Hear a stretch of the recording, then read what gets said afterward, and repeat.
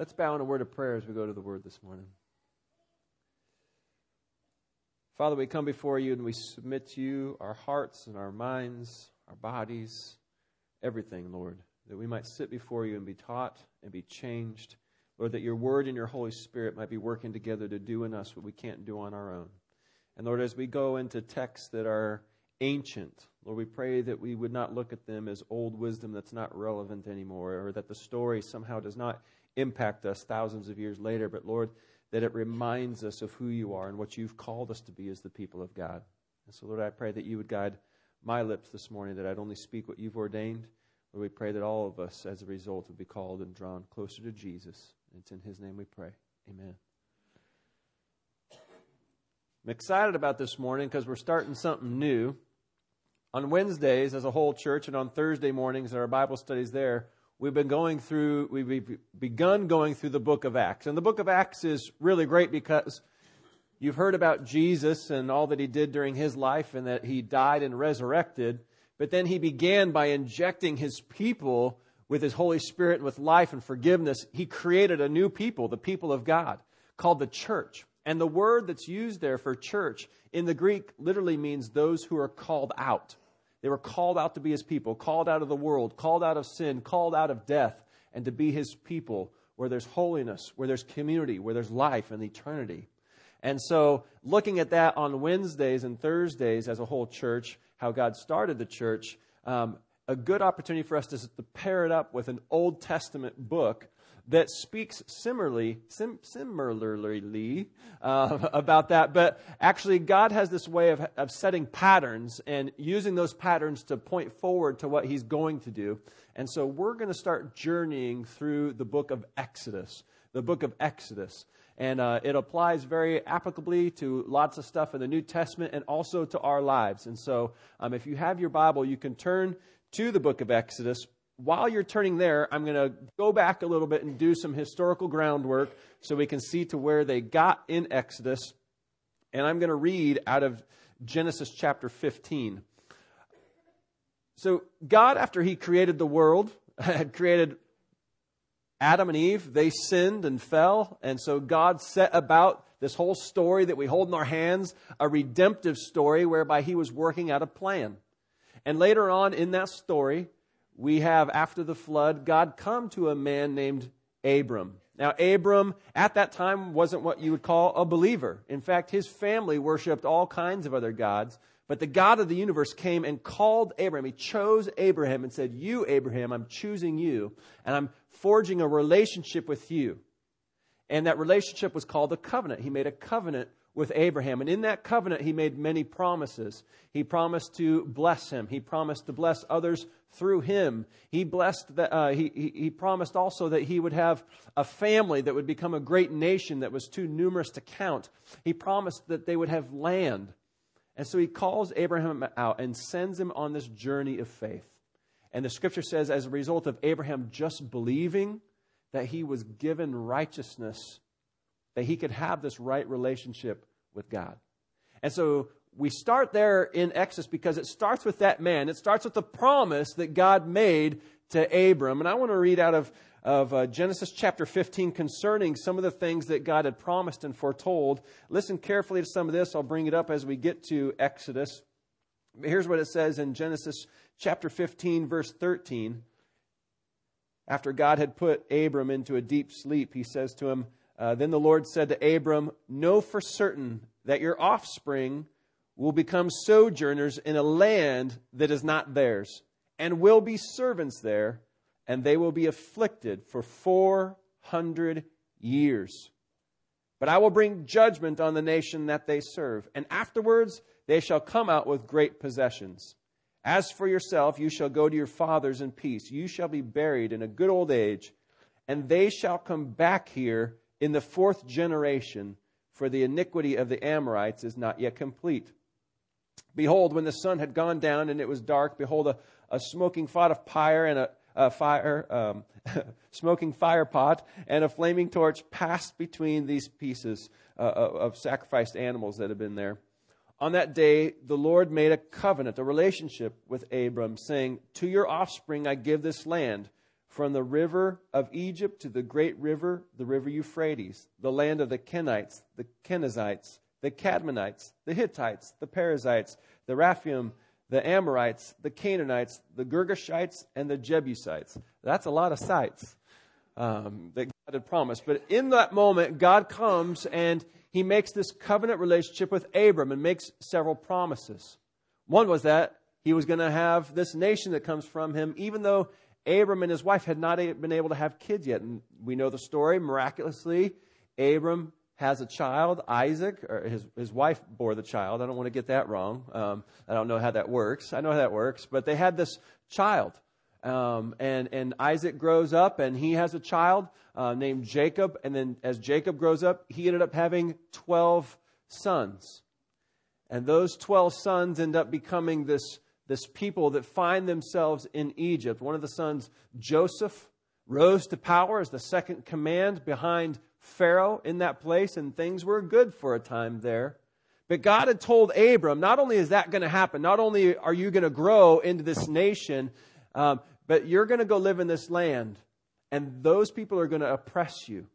You're going to be in servitude, slavery to those people, but in the fourth generation, 400 years, I'm going to bring you back to this land. So that promise had been put before the people. So now the family has grown up. They've gone down and they're living in Egypt. And that's kind of where we pick up the story. As they're in Egypt, they begin to incubate. And the family gets larger and larger and larger. So now back in Exodus, this is Exodus chapter 1, verse 1. It says, these are the names of the son of Israel, that's Jacob, who came to Egypt with Jacob, each with his household. Reuben, Simeon, Levi, and Judah, Issachar, Zebulun, and Benjamin, Dan and Naphtali, Gad, and Asher. All the descendants of Jacob were 70 persons. Joseph was already in Egypt. Then Joseph died, and all of his brothers, and all that generation. But the people of Israel were fruitful and increased greatly. They multiplied and grew exceedingly strong, so that the land was filled with them. And so God's promise is being fulfilled. They've made it to Egypt, this foreign land. And while they're there, even though the patriarchs, the forerunners, had died, this family begins to grow and grow and grow. And they multiplied and became so numerous, they just filled the land. They were everywhere. And for a time, they had a good relationship with Egypt. But as we go on in the scripture, this is what it says in verse 8. Now, there arose a new king over Egypt who did not know Joseph. And he said to his people, the Egyptians, behold, the people of Israel are too many and too mighty for us. Come, let us deal shrewdly with them, lest they multiply. And if war breaks out, they join our enemies and fight against us and escape from the land. Therefore, they, the Egyptians, set taskmasters over the Israelites to afflict them with heavy burdens. They built for Pharaoh store cities, Pithom and Ramses. But the more the Israelites were oppressed, the more they multiplied and the more they spread abroad. And the Egyptians were in dread of the people. So they ruthlessly made the people of Israel work as slaves and made their lives bitter with hard service in mortar and brick and in all kinds of work in the field. In all their work, they ruthlessly made them work as slaves. Then the king of Egypt said to the Hebrew midwives, one of whom was named Shiphrah and the other Puah, when you serve as midwife to the Hebrew women and see them on the birth stool, if it is a son, you shall kill him. But if it is a daughter, she shall live. But the midwives feared God and did not do as the king of Egypt commanded them, but let the male children live.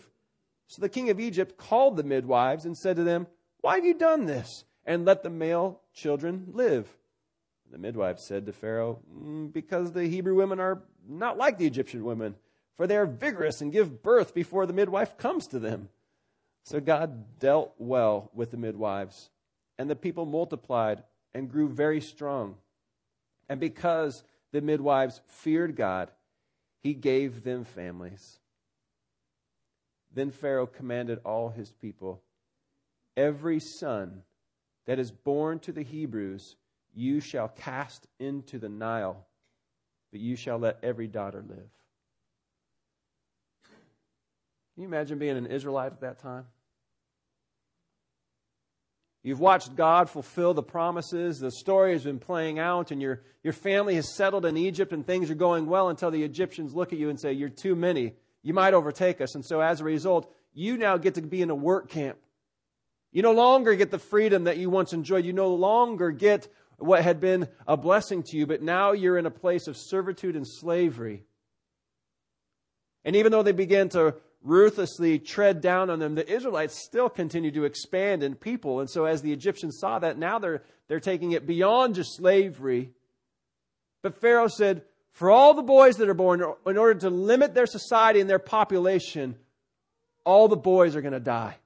He told those midwives, when you see a baby boy, it's done. But those midwives that said, feared God, they said, we're not going to kill these children. We would rather say that we didn't make it in time to the delivery room than to allow these Hebrew children to be killed. And so they were there in the midst of helping spare the children. And God looked favorably upon them, and He gave them their own families. And it so irritated Pharaoh. He realized that he could not rely on the Hebrew midwives. And so what he did was he gave an announcement to all the people of Egypt, which said this: if you see Hebrew boys being born, you cannot let them live. You are to take all these boys and remove them from their families and instead inject them, throw them, toss them into the Nile River, that they might die. Girls, you can let them live. Boys, no. We must cause them to submit. We must remove them. It was a bad situation. And so as the people of Israel, what would you do? It's easy in the midst of those things, even in the landscape of what we have, is to try to get politically involved. Yet the people of Israel are told in the midst of that, the main thing that they're supposed to do is to consider that God already foretold that this was going to happen, and in the midst of circumstances, to remain true to His promises. To remember to focus that this really is about Him. And what sets up for us is this pattern of what happens to the people of God when He pursues them and rescues them. What we're going to see in the book of Exodus is this: is that God enters into this situation, as bad and as horrid as it had got, and He said to them, in order to be freed, you've got to come with me, and I'm going to deliver you to myself. Now, in the passages earlier, it had said, hey, when I take you out of Egypt, I'm going to remove you from there, and I'm going to bring you to a promised land. It's the land where all these other Hittites and Jebusites and all those other sites lived. I'm going to bring you back to this place. But His intention wasn't that they would be fulfilled by a place. His intention wasn't that they would be fulfilled by how many people they had, or maybe how much they would get out from underneath of another political oppression. His hope was that they would find their place and worth and redemption in Him. The same promise that He made to Abram, saying, I'm making a covenant, I'm making a relationship with you. He was calling them into that relationship. He was calling them away from their sin. He was calling them away from slavery. He was calling them away from the shadow of the darkness of death. And He was calling them into His presence. What we're going to find in the book of Exodus is this. Even though we're looking at it, we're like, this is a story of salvation and redemption and out of slavery. And you find everybody in these moments saying, yes, I want to go. Once they get out into the middle of the wilderness and they're confronted with God and who He really is, they actually say, you know what? We'd rather go back to slavery. We're not enjoying this relationship with God. We didn't enjoy how hard it is to be His people and to be in this situation. We liked it better when we had the melons and cucumbers back in Egypt. They literally say that. But they don't remember the slavery. They don't remember the fact that their boys were being tossed into the Nile River, that they were being dismantled as a people and oppressed into a point of them literally dying. And as we said, this was a pattern that was set up. In the New Testament, we have Jesus who went into a place, and they too were being oppressed by the Romans, but it wasn't just a Roman versus Jewish oppression. It was the fact that religiousness was now oppressing people. And Jesus came to people and said, I would love to deliver you from the hopes you put, maybe on political things, but also from the hopes you put on your own ability to be good enough for God, because the reality is you cannot. And so Jesus, in dying for us, then gives us salvation by grace. It is a gift. That whosoever believes in Him would not, what? Perish. This time not by being thrown into the Nile, but by being thrown into the fiery lake of hell. That we would just believe the same way Abraham would, that we would come into a covenant relationship with God and we would be set free, even if the circumstances around us don't change. And so when Jesus went and He gave that message, it was this message of hope. It was a message of freedom. It was a message of being called out. You remember what the word for called out is? Church.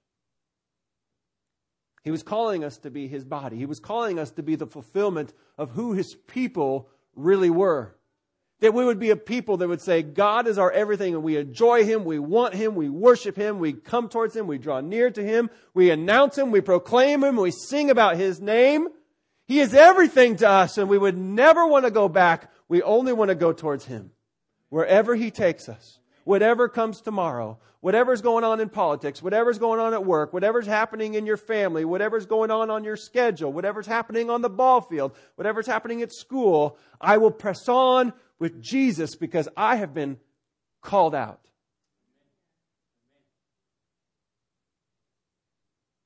I meet so many people who are in some really hard situations. Some of you've already shared in the midst of our prayer request time just really difficult situations that either you or maybe some in your family or in the community is going through, and we look at those and it's really hard. And one of the most difficult things that we must do in our life of faith is to recognize that even in those things, that God has called us not to remain in the fear of those things, but to be drawn towards Him. Let me give you an example. Sometime back, I talked to a woman who had lost a child. Difficult. Some of you have had that same experience, or somebody close to you who's died, and it's difficult. Or maybe it's on the verge and it's difficult. And what was sad as I talked to this woman was, in the midst of those circumstances, and even though before she had done church and sang to Jesus, she could not give up the prison of the pain. She could not release the slavery of the circumstance and the questions. Did the Israelites ever question, why did it get like this? Why did we have to go through? If we're your people, then why are we undergoing slavery? If we're your people, then God, then why are you allowing our baby boys to be tossed into the river? If we're your people, then why haven't we always been able to have our freedom? We don't have all the answers to that, but what we know is He's the God who's come to rescue. And in the midst of those difficult circumstances, even though there may be death, He has called us not to death and not to the prison of sin and not to religiousness. He has called us into freedom. He's calling us out of slavery, and He's calling us not to a new and better land and not necessarily to more people who are just like us. He's calling us to Himself. And as the church, that same thing happened. in the early church when people were called out. Sometimes they had to leave jobs. Sometimes there was difficult circumstances, much like we're going through. But when God called them out, they became a people that, as a result, underwent more persecution and more trials. But you know what those people said? This isn't about us. And even when they got beat, the apostles said, this isn't about us. We count it all joy that we would suffer for His name, because it's all about Him. It's all about His name and what He's doing in our community. And so, as we've talked about, this sets up His patterns. This happened in Exodus as He calls out His people. We're going to go through that story. It happens in Acts as He calls out His people to be the church. And we're going through that on Wednesdays and Thursdays. I want to invite you out to those times. But do you know that Jesus does things in patterns and that this is going to happen again? You know that it's all too easy for us to say the prayers and to become believers and then to settle into life and to get oriented with this is just how it's going to be. But guess what? Jesus, just like He promised Abram that things are going to happen and this is how it's going to result, Jesus told us one day things are going to change. One day when you see the signs going on all over the world and in the nations and among people, you must begin to recognize that I am coming back soon. And so if this was happening in Egypt and then it happened in the first century of Palestine, where God was calling out His people out of slavery, out of death, and to Himself, guess what's going to happen when Jesus comes back? That's right. He's going to call His people out. Let me read for you out of Revelation chapter 18. In Revelation chapter 18, it's being prophesied concerning Babylon. Now that's a word used in Revelation for the world system, everything that's not Jesus, everything that's kind of under the dominion of Satan. A lot of things that we as the world, even though it doesn't look beastly, the world loves it. Success, money, trade, goods, everything. That's the worldly system that our fleshly passions go after. It's all called Babylon. And in this, it says that it's just so full of wickedness. But at this point, it says that we are still existing in that system. Not that we're a part of the system, that we're living within it. But then there comes this part in Revelation chapter 18, verse 4. John's just writing what he sees and hears, and he says in Revelation 18:4, "Then I heard another voice from heaven saying, 'Come out of her, my people, lest you take part in her sins, lest you share in her plagues. For her sins are heaped as high as heaven, and God has remembered her iniquities.'" Did you catch that first part? God's coming in this chapter, and He's gonna do away with Babylon, everything that the world loves, and all the goods and pleasures and services that we sometimes operating when we go to the grocery store, when we turn on Netflix. I mean, the world system is going on, and it says that there's going to come a day that God is going to come and judge Babylon. But because He loves you, because Jesus has been doing a work in you, it says here that in that day He comes to His people and He's going to say this, "Come out of her, my people, lest you take part in her sins, and lest you then suffer in her plagues." I don't know about you, but I don't want the plagues.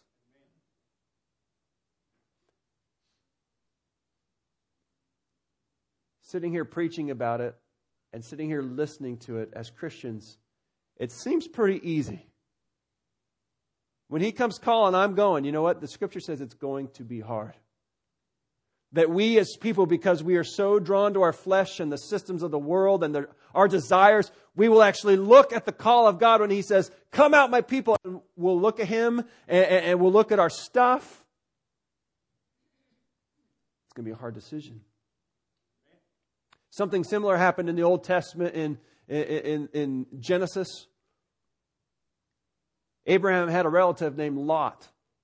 Lot had chosen to go live in a community that was very wicked, very sinful, Sodom and Gomorrah. It had gotten so sinful that God decided to destroy it, to bring judgment upon Sodom and Gomorrah. And so God, by His mercy, goes in to rescue Lot. It's again one of those pattern moments where God is taking one of His people and saying, it's time to go. And do you know that when He came and said, hey, it's time to go and get out of this wicked place, even though Lot knew how wicked the place was, knew that he shouldn't be a part of it, it says that they literally had to grab them by the hands, the messengers who had come, and had to escort them out of town. That Lot and his wife weren't willing to get up in that moment when God said, I'm here to rescue you and call you out and save you from what's about to happen. And Lot and his wife, the family, were like, they hesitated. And they were told, as you leave town, do not look back, but just keep going. And it says that as they're going out of town, they had to be taken by the hand. As they're going out of town, they're walking out of town. Lot and them are going on, but guess what Lot's wife did? She turned around and she looked back. Why did she look back? Just to see the destruction? You know why I think she looked back? She had desire for what was back there. I don't know if she had left her china behind, her jewels, all the memories. Maybe on the door frame at their house with all their kids, they had kept track of how tall they were. And there was that's where the family grew up. Maybe they had shared many a great holiday meals around their table, and she could just think back to those, they didn't have cameras, but those pictures in her mind of how awesome that was to be celebrating. Maybe she liked her job. Maybe there were painful memories. Maybe the place where her mom was buried, where she could go back and look at the tombstone. We're not told exactly what it is, but we know that when she was called out, instead of going all the way, she looked back. The Scripture says that as a result, she never made it, but rather was turned into a pillar of salt. She was never fully rescued. And so when Jesus has called out His people, the church, and then in the Scriptures He's given them warning concerning the day that's coming, when He says, I'm going to come back for my people, watch for the signs because I'm going to come back. You know what story He brings up? Lot's wife. He says, don't be like Lot's wife, who when called out, looked back. Just like the people of Israel, when they get called out, later on we'll find they looked back. And in the Scriptures, like in the book of Galatians, it says this: it is for freedom that we have been set free. Why would we look back? This is going to be a great book for us. The Scripture says these stories have served as examples so that we don't make those same mistakes. And for each of us, that mistake might look different. But for those of you who call upon the name of the Lord, you look back to that moment when you said, God saved me. I want to believe, and I don't want to perish. I want to believe. And now you've struck off in this relationship, and the temptation is to say at some point in your life, like the Israelites did, like Lot's wife did, like people at the end of time will do, I'm not ready to go forward. I want to go back to my prison. But let us be reminded that that place of prison causes hardship, death, pain. Maybe not even to just us, but remember, they were tossing their kids in the river. It might affect those around us. I don't know what you bring this morning. Maybe it's that thing that you say, I can't let go of this thing. And it's become kind of a bound up prison for you. And it may be a hard situation. It's there. It's right there. There's no getting around it. But might the Lord, for you this morning, call you out of that? What freedom that would be to just be able to say, Lord, I trust you. And I'm going to be with you here in this. I'm not going to allow that to be my God, that fear to be my God, that sin to be my God, that laziness to be my God, that religiousness to be my God. Just you. I want to go on. I want to be delivered to you, God. And so as we close today and we take an opportunity to sing and You might have something to put before the Lord and say, Lord, would you please have this? I'm offering it to you. Help me to escape to you. Help me to walk with you. Help me to stay with you. And these things that we do now, it's all in preparation for that day when He's coming and He's going to call us home. Will we be like Lot's wife? Will we be like that Israelite generation that looked back? Or now and forever, are we going to be the people that press on towards Him and trust Him? This morning, press on and trust the Lord.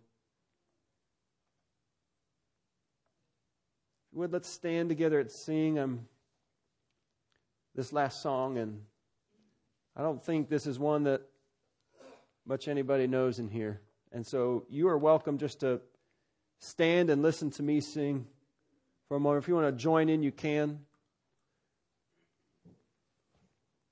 But as we stand together, I just want you to consider the words of this song. It's a song about humility. It's a song about coming and saying, Jesus, please look at me. Help me to lay down my life and recognize that you're God and I'm being brought low. And so here's my whole life just to sing to you. I remember the first couple times I heard this song, I didn't want to sing it because I was learning a song. I'm not very good at singing when I'm learning a song. But it became a really dear song to me as the song leader continued to sing it, just of one that reminds me to submit, reminds me to trust Him, and calls me to Jesus.